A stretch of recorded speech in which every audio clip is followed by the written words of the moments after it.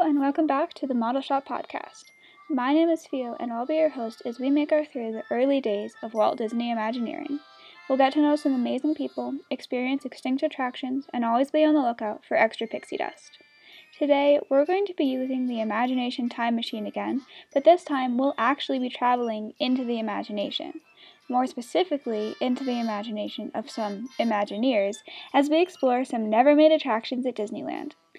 There are a few that I wish existed today, but some of them, let's just say I can see why they were left on the drawing board. For this first one, we're going to go inside the imagination of two famous Imagineers, one of whom we've covered on this show before, Yale Gracie and Rolly Crump. Get ready, folks, because we're going to be talking about the Museum of the Weird. Basically, this was set to be a walkthrough attraction in which nothing was quite as it seemed. Gracie and Crump spent months and months coming up with cool illusions and weird objects that would make people take a second glance. Among these ideas were the Melting Candle Man, basically like a scary, very, very creepy version of Lumiere that would melt in front of your eyes, the Mistress of Evil, think Maleficent but as a ghost, a talking chair, a man-eating plant, some altars just in case you needed to hex anyone, a gypsy wagon that came to life every so often, a creepy life-size chess set, and an aquarium with skeleton fish swimming around in it. I would absolutely love to see this attraction built in real life, and it likely would have existed in place of the Haunted Mansion if not for Walt Disney's sudden passing at the end of 1966. Even though this attraction doesn't exist today, there's obviously lots of allusions to it and the illusions created for it in the Haunted Mansion today. Next up is an attraction that actually did get built, though I think that was definitely a mistake. I'm talking about the infamous Candy Mountain.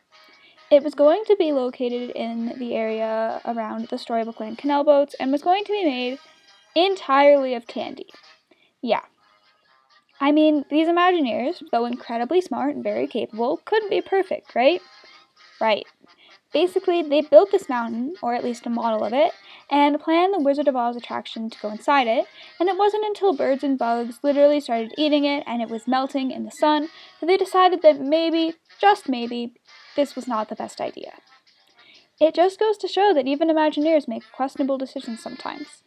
I just love this story, and it turns out later Imagineers did too. On Buena Vista Street in Disney California Adventure, there is a window announcing trolley treats, with the next stop being Candy Mountain, and there is a model of Candy Mountain, though I'm assuming it's not made out of real candy.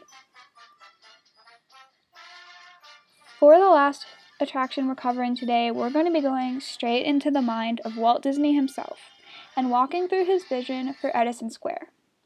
This mini land / attraction would have been located just off Main Street and organized in a cul-de-sac. It was designed as the residential section of the town created on Main Street, USA, just a few years further in the future than its commercial section. While Main Street is set in the late 1800s, Edison Square would have existed in the very early 1900s, when many American cities were beginning to experience widespread electricity for the first time. The architecture was to be typical of the time period and would have represented the styles common in New York, Chicago, San Francisco, and other American cities. At the center of the land was to be a life-size statue of Thomas Edison, but it's what was going to happen inside the buildings that is really fascinating to me. All of the buildings would have combined on the inside to provide a 4-act, 15-minute-long show about electricity. As was described in a pamphlet given to the possible sponsor, General Electric, promised a feast for the eye and ear from this show. So what do you say we go through it and see if we agree? The prologue, titled Wizards of Progress, set the stage with 5 dramatic dioramas showing the most important moments from Thomas Edison's life, the last of which being the 40-hour watch, or the 40 hours in which Edison and his team watched a light bulb they had created and joyously celebrated once it had turned on for 40 hours straight. They had achieved their goal of creating a functioning light bulb. Guests would have been able to wander around this space until the beginning of the show, which would have been announced by a classically Disney-esque narrator, some exciting music, and an awesome light show. Act 1 takes place in 1898 and is titled 1% Inspiration, 99% Perspiration. It would have showed a typical American home with all of the expected technology of the time. It also promised an electromechanical man by the name of Wilbur K. Watt. Funny pun, Walt. I'd like everyone to keep in mind that this idea was pitched in 1958, which was years before audio animatronics even existed, but Walt already had a vision for a mechanical man who appeared to be alive. It wasn't just the host either. Walt promised an entire family of animatronics, though he didn't call them that yet, showing the audience how they use technology in their daily lives. Mr. Watt would have hosted sort of a play for the guest, pointing out all of the details of his life in 1898. He would have described the new and exciting washing machines, which is literally, I kid you not, a barrel with a handle, as well as talking machines, vacuum cleaners, and ovens. Each new product would have had a scene of this play dedicated to it, and once the first act was complete, ending with Mr. Watt making a hopeful prediction about the future of electricity, guests would have gotten up out of their seats and walked to the second theater. Of course, there would have been some uniquely Disney details added to this transition. The music would get clearer and faster, almost as if it was being transmitted through a different, more modern device.